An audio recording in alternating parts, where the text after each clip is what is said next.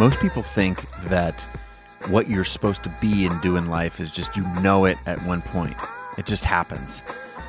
And I don't think that's the case. And, the more I've done this show, the more it's revealed to me that no, you have to take action. It's through action and through doing small things and taking small steps that the bigger picture is revealed.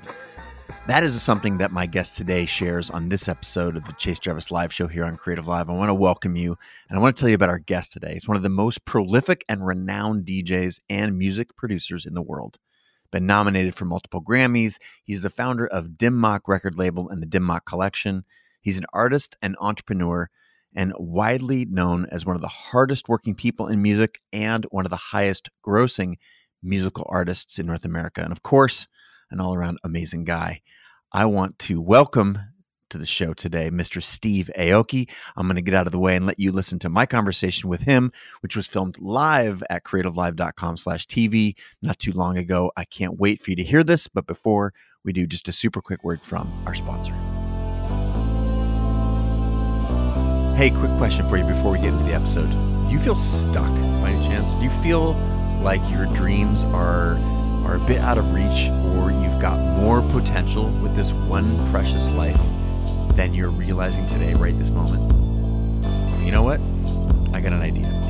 Life isn't about finding fulfillment and success. It's about creating it. So to that end, I wrote a book. It's a new book. It just dropped in September. It's called Creative Calling, and it became an instant bestseller when it was released this past September.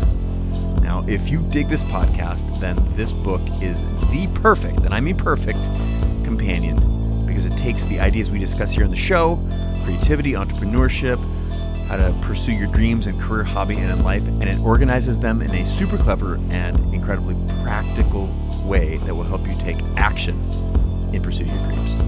So, I do have an ask, and that ask is that you pick up a copy or two, or, who am I kidding, maybe 10. But again, here's why. This is not about a transaction. This is about a message and a movement. You see, creativity is a force inside every one of us that when it's unleashed, it transforms our lives and delivers vitality to everything we do. Establishing a creative practice is therefore, in my opinion, the most valuable and urgent task that you can do. It's as important to our well-being as exercise and nutrition. So I put everything I had into this book. I mean, everything. It's 10 years in the making. Now, I know from math and numbers that a lot of you who listen to the show have already purchased the book. And for that, I say thank you. And I have a separate ask of you. And that is, one, if you haven't left a review, it would mean the world to me. I read them regularly, and I'm sharing them on my social. And I'm just so grateful to have your feedback. And thing two, thank you for being the messengers for this book. I know, as do you, that word of mouth is the most powerful way that we learn about things in our culture. And the fact that the book, went straight to the bestseller lists and is continuing to have incredible traction on a global level, I know that you're active, and I just want to say thanks. All right, thanks very much for listening. And now let's get back into the show. Mr. Steve Aoki in the house. Steve. What's up? Good. Thanks for joining us. Where are you coming in from today? Presumably Vegas, right? Yeah. Vegas. I live out here. At my house. I'm in my house right now. But yeah, Las Vegas. It's the center of it all. And I just, before we went live here, you were sharing that you'd were generous enough to get up after going to sleep at 5:30 this morning, performing. What was that performance all about? Yeah, it was like my first TikTok DJ set, but this time it was for Japan, so that's why it was so late. So yeah, I started out going, wow, I didn't realize this is like late for me now because I've adjusted to this life, but 3:30 is no big deal in my normal schedule, like. When I'm in Ibiza, 3:30 is when the peak time is. That's like the best time to be playing in a club. In Spain, they think differently. When they party, they start eating dinner at like 1 a.m. It's a totally different kind of way to go out at night. But yeah, so I just did this little DJ set. I have my house, by the way, is the perfect house for the quarantine because I have I built this house in a way where I have so many different activities that can happen, and I have a room where I live stream the DJ set that's got a foam pit, trampoline, gym. Obviously my DJ rig, so I'm just blasting music. I could blast music at 4 in the morning, and the rest of the house can sleep quietly. So it's nice. And I have my studio, which I'm blasting music as well, which is another room. And then I have this room, and just made it in a way where I can do my content, produce my content, make my music, be creative, and it's just been I've never spent this much time here, so it's been incredible. Yeah, I bet it, I think we can both agree that the world is having a tough time right now, and that we can be, our heart goes out, and we can be empathetic for so much struggle. But, my curious question for you is, do you, like, in a weird world, of course, this is so different, but are you finding it, I don't know if productive is the right word, because that sends like a little bit of a transactional mentality, but in a world where your life is around performance and performing for getting huge groups of people together, how's this changed for you? And what are you, you said it's a great place to be quarantined, but it's got to have been hard to manage, right? Yeah, no, I mean, I miss the stage. I miss the DJ booth. I miss playing shows and touring and traveling.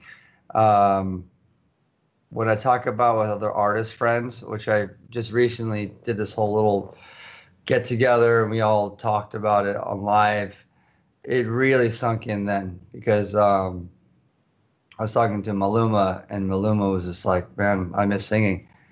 And like the first thing I thought was, like, I miss DJing. I miss performing. I've been performing, DJing every single year for 15 years, over 250 shows, up until this year. So it's like it's a drastic change. The road life is my home. The house life is my vacation. That's how I've always accepted. That's how I can keep going, is to change the mentality of where my head's at when I'm on the road. It's not like I can't wait to get home. It's more like home will be the vacation time. But this is like this is something that I'm doing, more more days in the year than less. So yeah, completely different. Yeah, it is, and it took a minute to find the rhythm to be at home. I mean, everything's all about rhythm for me. Once I have my rhythm, then I'm good, and I could stay in that pocket and keep going. So it took a minute to find that rhythm being at home, and but once I did, and just like with anything, I think this is a testament to allowing yourself to breathe a bit, is that once you give yourself the space to experiment and try different things, then your mind just opens up even more. So like we all get stuck in these like routines and patterns. And I think it's like, especially because the way society pushes people to like get out there and find your dreams and do this, and all of a sudden we get stuck in these patterns, and we're like, we can't get off these tracks because we have responsibilities, and then we have to continue, like we have to compound our creative pursuits, and that's my life, right? So it's hard to get off those tracks, but like at this time, this is the time to get off. Like we don't have a choice. So We're not also having that FOMO too, where, well, everyone else is doing all this crazy amount of work out there. So I need to do something too. It's like now we can actually really dive into ourselves, experiment, try things that are going to benefit us, just as being a human being. So this is the time when I've been finally finding that rhythm to find myself some more. And that's been great. So I've been like meditating again. I've been doing breath work lately. I mean, these are all things that I picked up, and I've kind of like, they've dissipated over time. But now I'm like picking them up and trying to make them more of a regular thing. and that's been great. Like the workouts, like things at home have been like, very important. The self-care routines have been more important for me. So now the goal is like when we go back to normal is carrying that through, right? Yeah.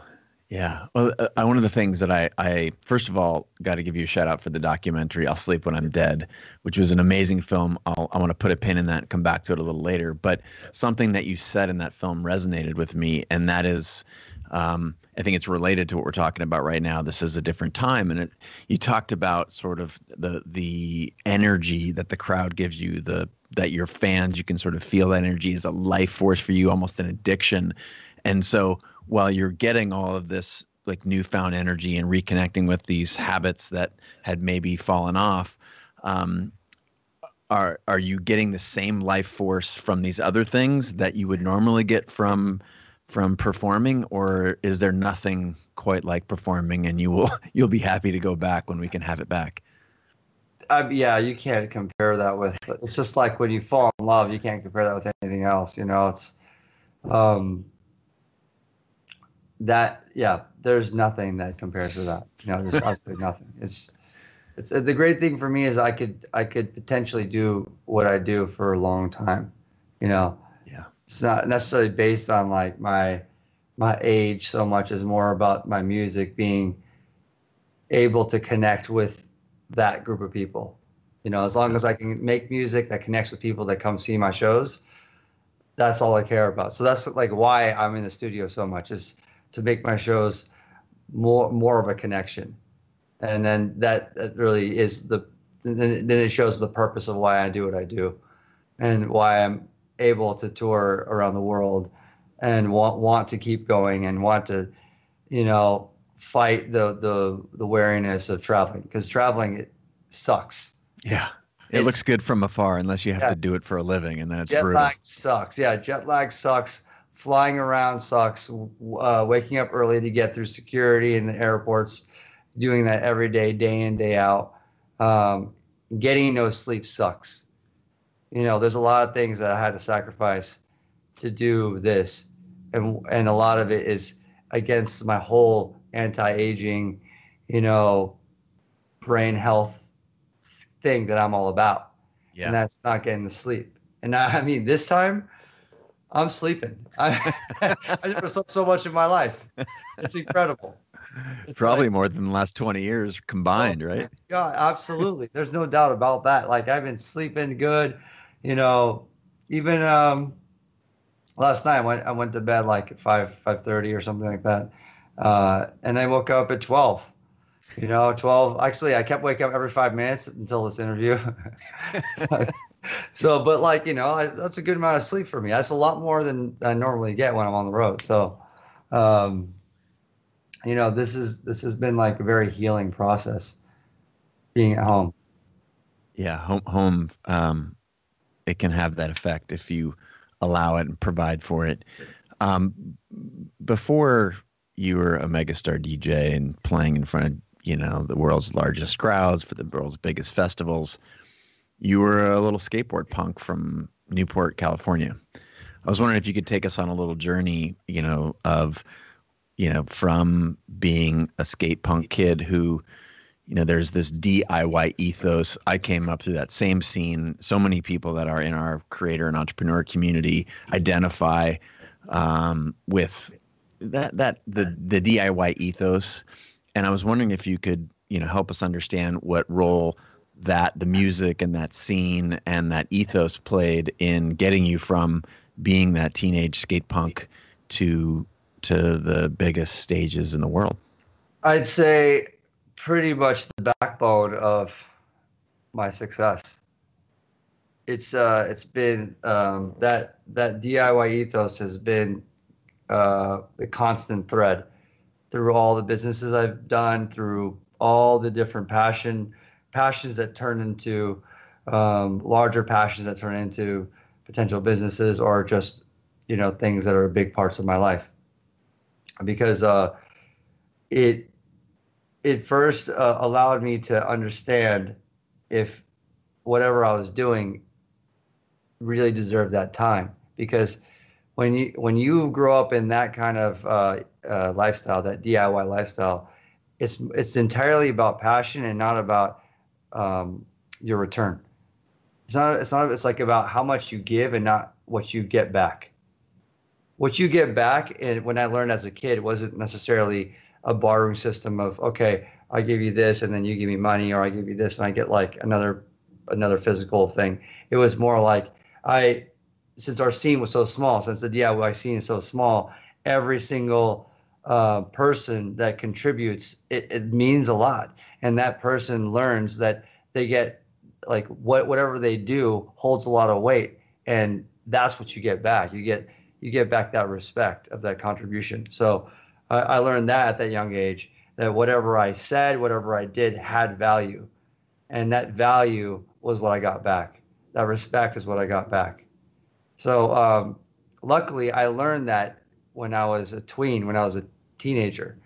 And then to be productive, what I got back was that like my friends would think I'm cool, or my friends would value what I did, instead of wearing like the Yeezys, or wearing, or like doing something that like all the kids were like excited about, or getting like that girl to like talk about you in front of your friends or something like that. It was more about, I made a zine about like all the bands that we saw last night at Kinko's, and I Xeroxed it and glued it together and pasted it and took here's the pictures, and I asked them a couple questions on my shitty tape recorder, and I typed it up on a typewriter, and I put it in here, and here's some little poetry I have about being insecure or whatever it is that we talked about. And then I made like 20 copies and gave to my friends, and they would like freak out, and they're like, I want to do that with you too. And then the idea of collaboration starts, And so the DIY culture gave me kind of the steps to allow myself to understand what I want to dive into, and that allowed me to pick the right choices of my gut.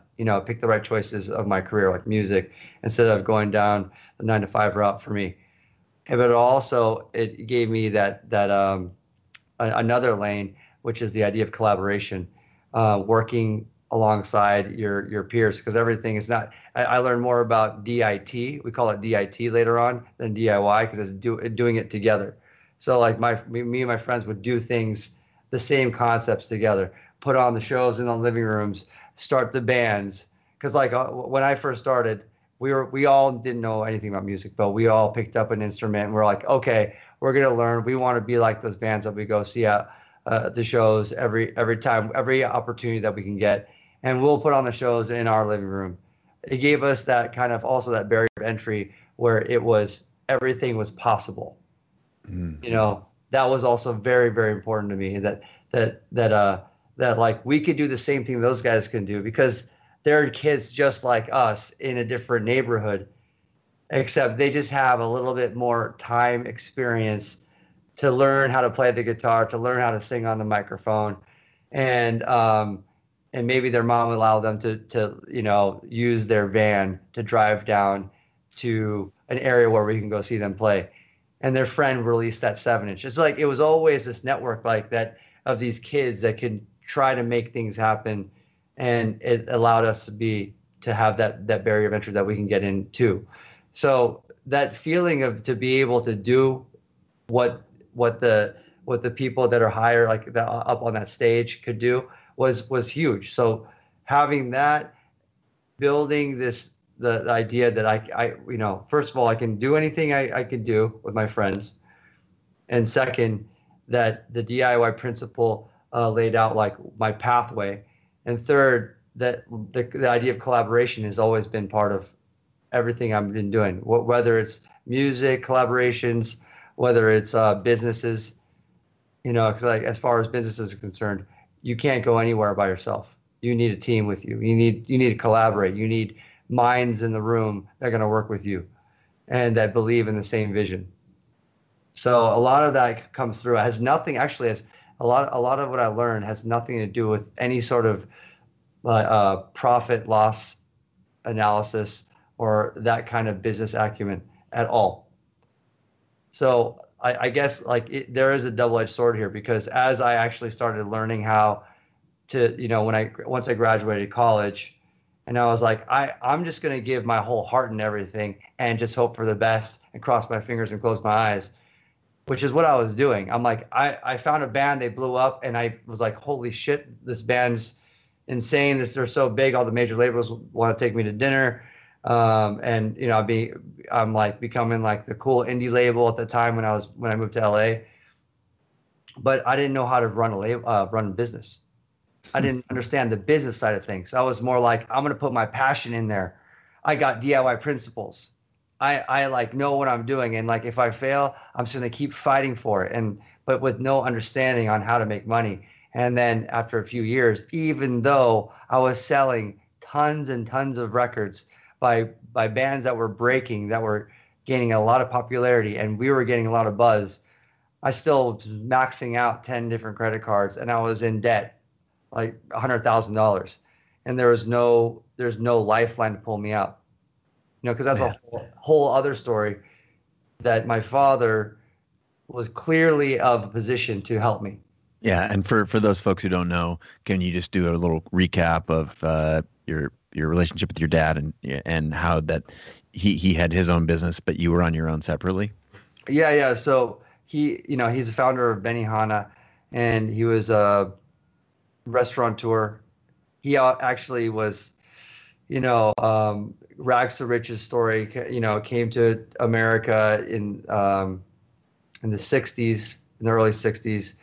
This is post World War II, about 15, 20 years after World War II. So the sentiment in New York was pretty much very similar sentiment that's happening right now, against Asians. It was pretty harsh.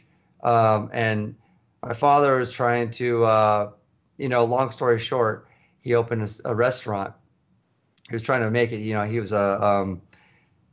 his story is really interesting. He was an ice cream man in Harlem for a few years, making ends meet, went through a lot of racism, finally got enough money to open up a small restaurant in New York. And it was the first teppanyaki experience, actually like the first style to cook in front of people that happened. There's no way to patent this kind of style, right? Yeah. But you combined American entertainment value and brought in some Japanese flavor and made it and seasoned it saying that's Japanese food when it's really not Japanese food. Even the outfits weren't even Japanese, because they don't, like Americans at the time in the 60s didn't understand sushi, and that's Japanese. They didn't understand raw fish. They didn't understand certain elements of Japanese culture. So he really Americanized it to the point where it's steak, chicken, and shrimp grilled in like a French a French chef hat. Yeah. It's not even a Japanese outfit really. It might be Japanese people there, but he like really paved that bridge over to the New York audience, and then was able to grow the brand, and was very successful, obviously, with Benihana's. And when I was doing my thing, for him, I mean, let alone he never supported his kids financially. He gave us a lot as a father, like life experience. Whenever we would travel with him, he spoiled us to be able to see the world that he sees whenever he was able to bring us out, with him. And I saw a lot. It was incredible, like the balloon races that he used to do. I traveled in different countries. I mean, spoiled beyond belief on that regard. But as far as giving us money, that was something that was against his principle, and he just would never do that. And even if I was failing, that's when he would never do it. That's the time when he'd be like, of course I'm not going to help you.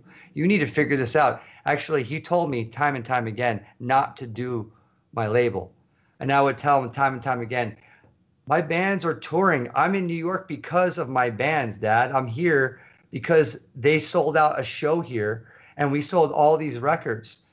But I didn't tell him how much money I was losing. Yeah. I tried to prove to him like, yo, I am doing this.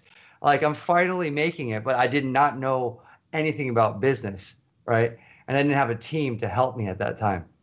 It was just me because I was just learning, right? Yeah. And yeah, and then I got to that point where I'm like fuck, I don't know how to climb out of this. There's no actual step ladder to get out of this from my record label perspective. I might have to close up shop on my label, which is crazy because we're crushing it as far as what the public's concerned. Yeah. With all these different bands that were blowing up. We were definitely the sought after label to break indie bands. And there was no foreseeable light at the end of that tunnel. There's no way I can be like, well, this distribution check would come in and pay that off, but that just pays off the interest from now of the $100,000 of debt. Little did I know I had this other thing going on, DJing. And the DJing was actually a tool just to get people in a room so I can throw these Dim Mak parties. Because the whole time I was trying to build this Dim Mak culture in LA. I was trying to do the same thing I was doing in my apartment in Santa Barbara.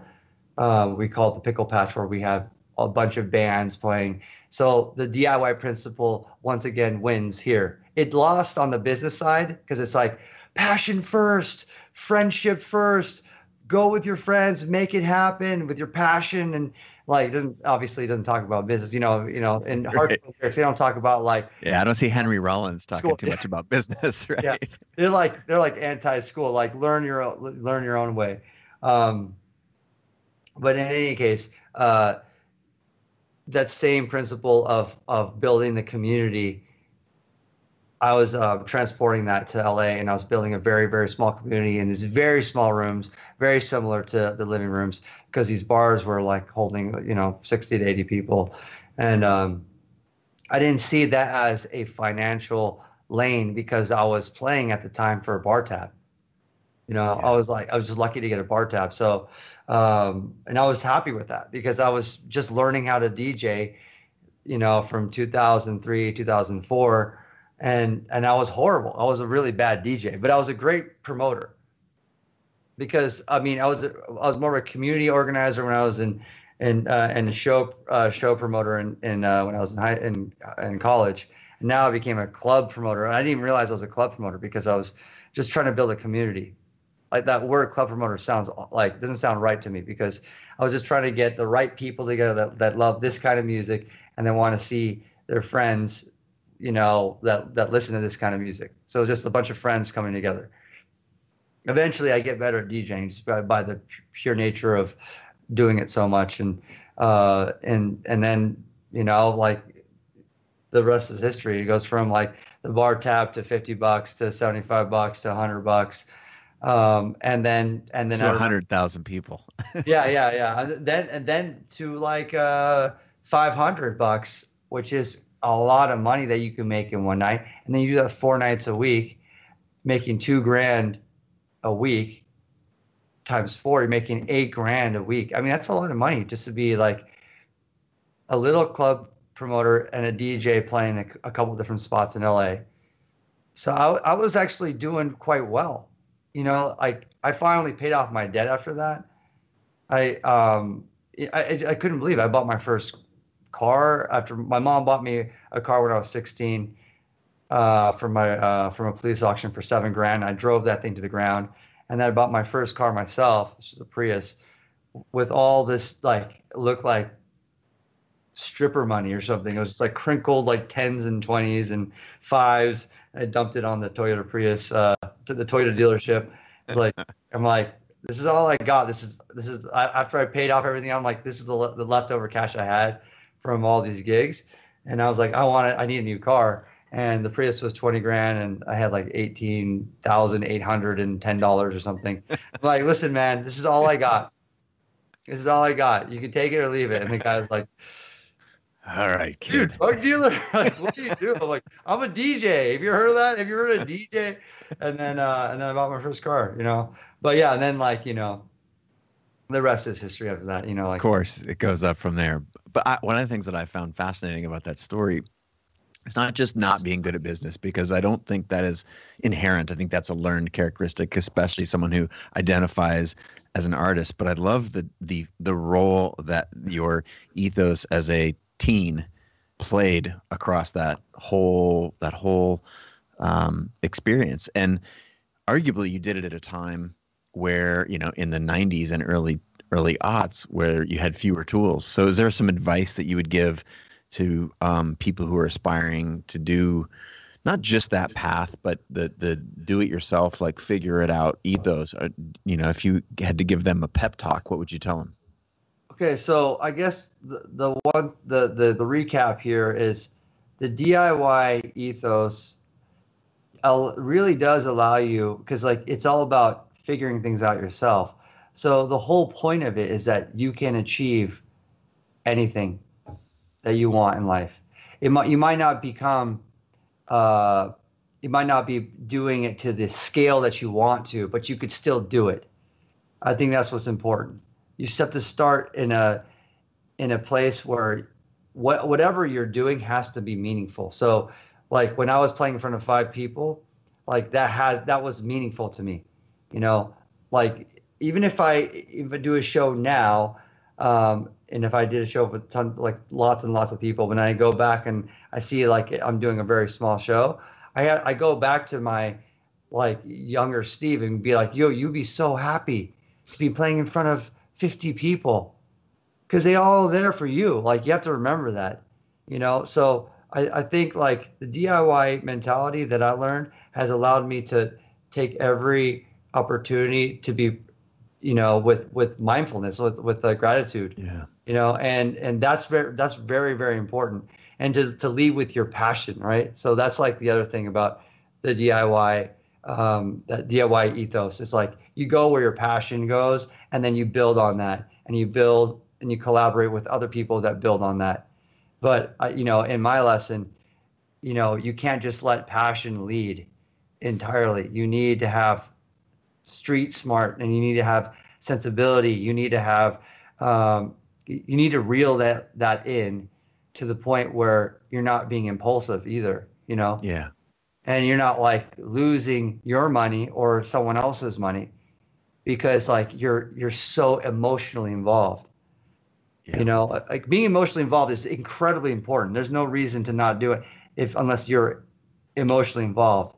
But for me at this point, I have that wisdom to know when I should go in the deep end before I'm not ready to swim in the deep end. Yeah. Yeah. And that's probably just repetition, right? Like you gain that through experience. And that's, to me, I think a thing I'd like to hear you comment on is like, what role has failure played? Because you clearly got in the deep end with Dim Mak, which for those who are just now tuning in, I'm sitting down with Steve Aoki. And Steve, we've got people from Canada, Finland, Mexico, Colorado, Greece, Ecuador, Newport Beach is in the house, New York. We got people from all over the world tuning in. And you just recounted this great story of, skateboard punk to world-class DJ. And yet you struggled, right? When you launched Dim Mak, you found yourself $100K in debt. So it'd be argued that, at some point that was a failure because you got yourself underwater, but here you are. And so clearly that was an important step in the process. So what would you say, what role has failure played for you? And would you prescribe some of that to people who are listening? Failure is absolutely necessary for you to change and grow. There's no doubt about it. And then the other thing too is that after you've had a serious hit, not a hit like a record hit, but serious like punch in the face, a serious thing that happens to your life, to climb out of that does not just happen overnight. Like it takes time, and depending on how bad the fall is, it's like I'm 42 now. Like when I was in debt, I was 27. It took me 2 years to climb out of that, and it took me time to even see that like I could climb out of that, That's the hard part, is like that big question mark. Like, am I even going to make it out? Can I get out of this? It's a horrible feeling. if you're in a situation when your back's against the wall and no one's there to help you but yourself, and you're just like, well, I got the DIY spirit, I'm going to get out of this. Like, that's not enough.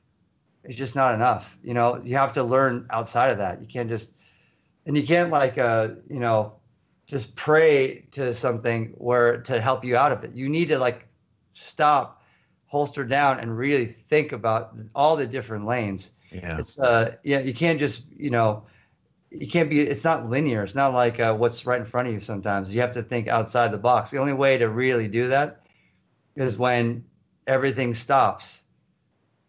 And sometimes the only way for things to stop is a big fall. Yeah. As a big bang. It's like, because we're moving at such a fast rate, especially when things are going, and you don't want to stop. You don't want to stop when things are actually happening in your life, even if something else is failing. It's fair to say that then, passion is critical, but some level of discipline, like none of it happens without discipline. Yeah, that's right. Discipline is a big one. Well, man, that segues me. I want to, like, on the concept of discipline, there's, I want to say a quote to you, and I was hoping you could react to it. Starve the ego, feed the soul. That, to me, I for those who are just tuning in, again, I mentioned earlier watching documentary about Steve, which is I'll Sleep When I'm Dead, an incredible film about Steve's ascension to the heights that he's at right now. And there's this powerful line. And is it like, what role has Starve the Ego, Feed the Soul played for you? That's my very, very good friend, DJ AM, who would say this all the time. That was his mantra. That was his, slogan or whatever, but it's what he said. It's like, when I think about AM, I think about that line that he always say. Have you taken that to heart? Yeah, what's absolutely. What's the ways that I think it's clear that, when you have too much ego, you can't really grow. You're like in this bubble. You think too much about your own future, and you can only grow within that bubble. You can only grow so much. And it's like, I think we all get there to that point where things are going really good. We feel like strong, we feel confident. We're like, okay, we're going to do it my way. We're going to do it this way instead of listening to other people. And the more you do that, the more of a pathway you go down that's a lonely pathway, a pathway that eventually you'll turn around. No one's with you. So it's like, AM was a great teacher. He was a great guru, and he was a very humble guy.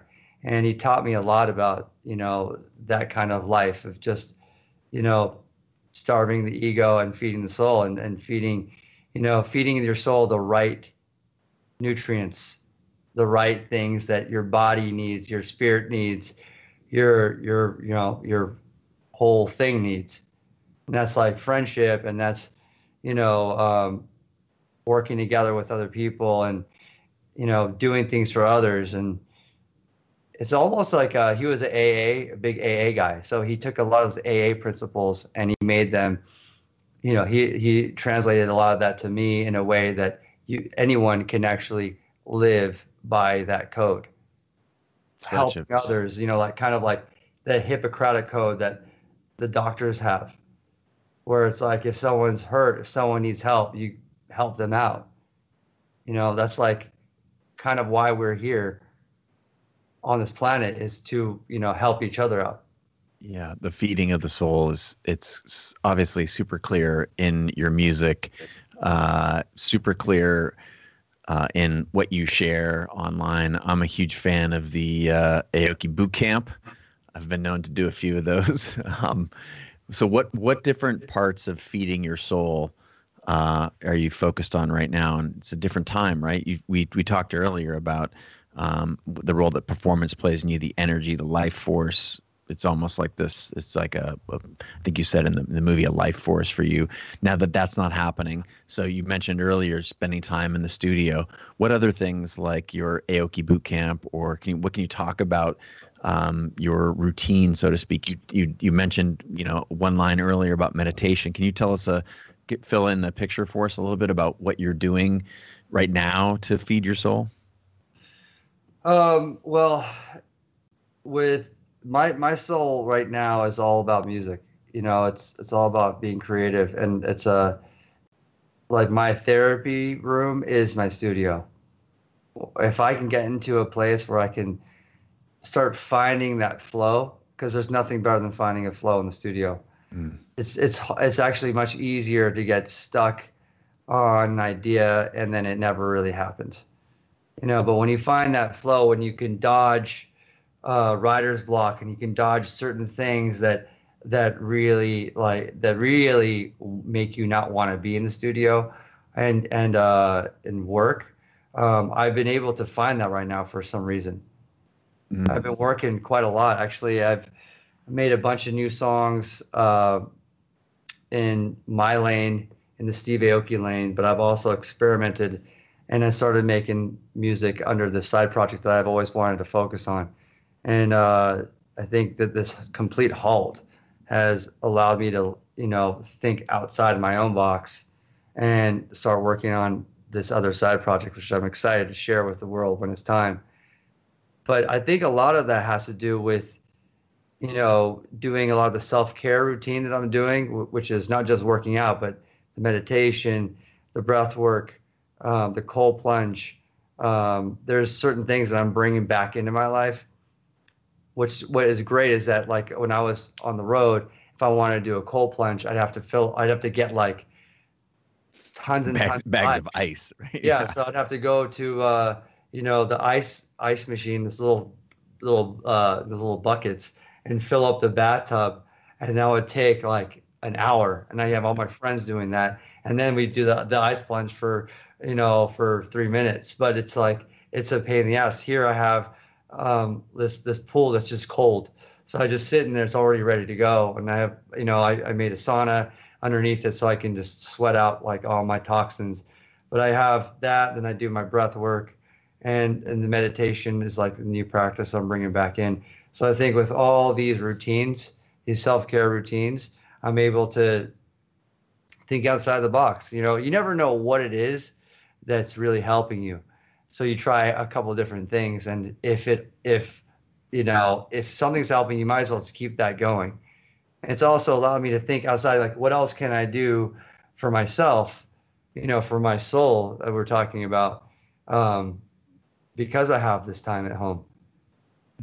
Like, outside of doing like the podcasts with you and the DJ sets, I am like, doing my best to think outside that.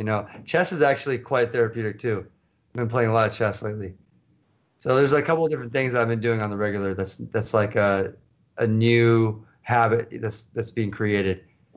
Well, yeah, it's trying to make some normalcy in an otherwise, abnormal time, right? So 2 words I want to explore. One is collaboration. You've talked about it a little bit, but before we go to collaboration, I want you to riff on intuition, because you talked about a couple times already your gut. You talked about like listening. You talked about flow, listening to what you need, to your peers and creating community. So how important is intuition for you? How did you learn to trust yourself? Just riff on intuition a little bit, and then we'll go over to collaboration, which is obviously huge in your world. Intuition, then collaboration. Intuition, it's interesting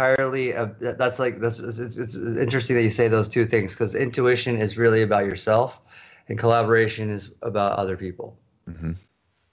And I feel like I have above average intuition. How did you learn to trust it?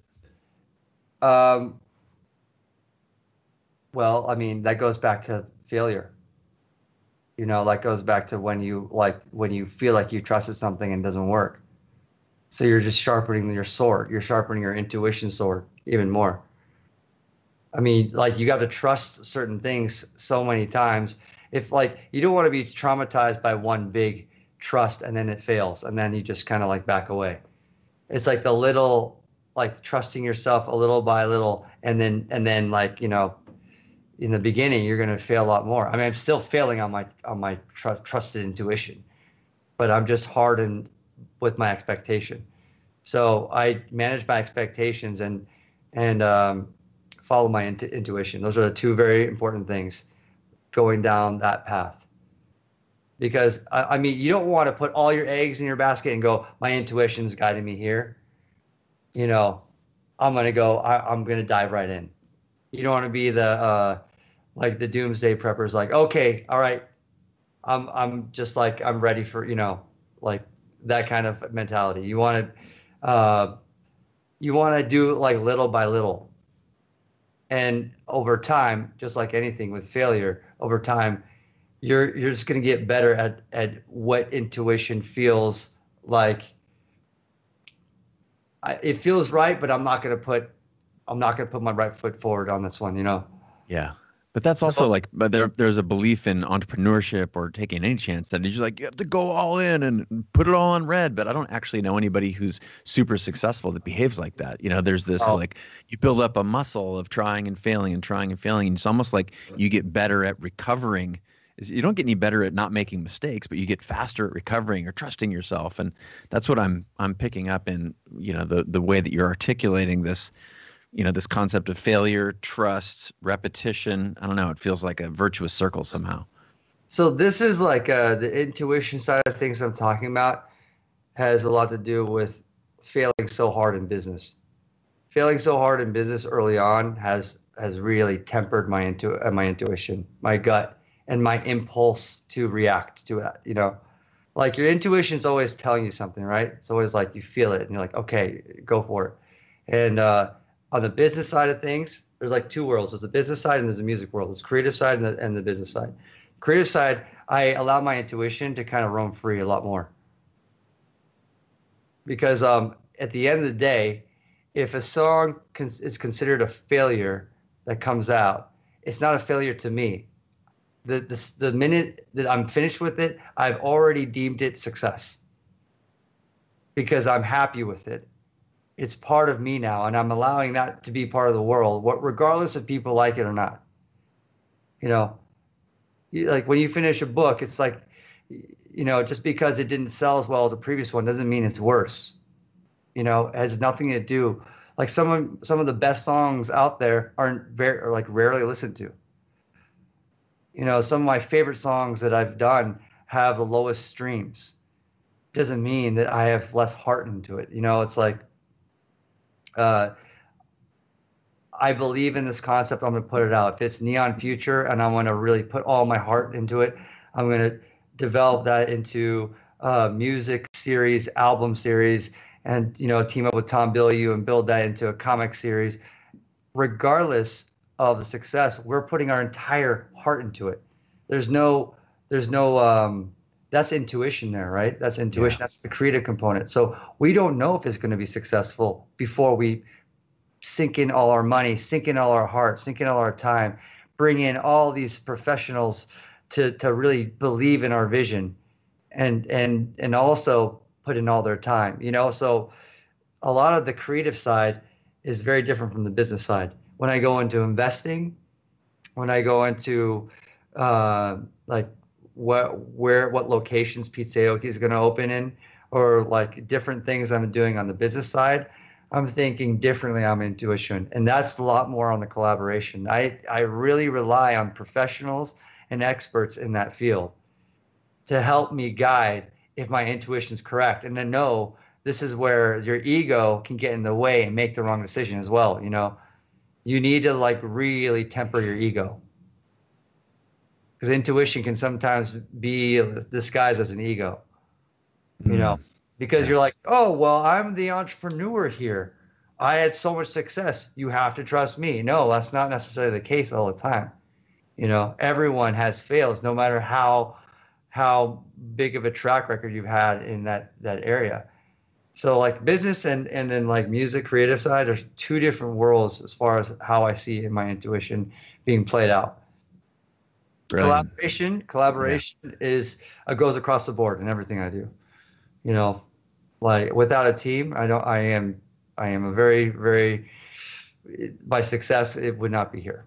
But what about people who say, yeah, but it's your name on the door, Steve. It's clearly you. It's your music. What would you tell those people?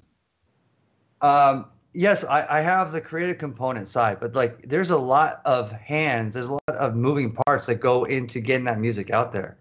Yeah. There's a lot of decisions that need to take place. There's a lot of strategy that needs to happen to get that music so that you can hear that music. You know, from my management to my marketing team to publicists to the radio promoters to you know, the label side of things, what's happening on the label side of things, and then goes on to the other side to the Spotify you know, playlist people that like decide to put your song in there, you know, to whatever it might be to get you to hear it. You know, like all these people, they have a lot of times they have a thankless job. You know, they don't, their name is not on that door either. You know, Yeah. So it's like the, you know, I am very little without them, and I need them. Pizza Aoki, same thing. I work with a big team. With Dim Mak, my fashion on my Dim Mak collection, I have like an incredible team that I work with in order to get all these, you know, products and t-shirts and pieces out to the world. You know, like whatever I'm doing, like the team is a large part of it. You know, whether I make the decision or not, you know, that goes beyond that. It's like everyone else is working so hard to make this happen. Yeah, you wouldn't even be in a position. I think a lot of people on Instagram say, oh, yeah, he just walks out and he tries on a new T-shirt. It's a Dim Mak collection. It's hard to understand and communicate that there was like 60 people who put that together for you to just like this shirt right here. Yeah. You know, this was a collaborative effort to make this particular, you know, character was an inflatable on my tour. You know, and it might have been my idea to be like, okay, I want to have these two inflatable like 10-foot toy statues on the stage, but you know, I'm like, okay, here's like the color palette, but let's put this together.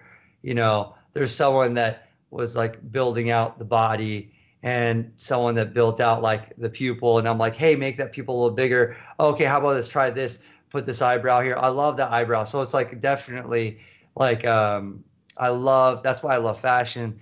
Similar to music is that there is that creative collaborative component where it's like we're putting art together, wearable art together in a way, you know, and you know, whether it's music, whether it's drawing and painting and sculpting or doing fashion, that the artistic creative component kind of is the thread between all that. Amazing.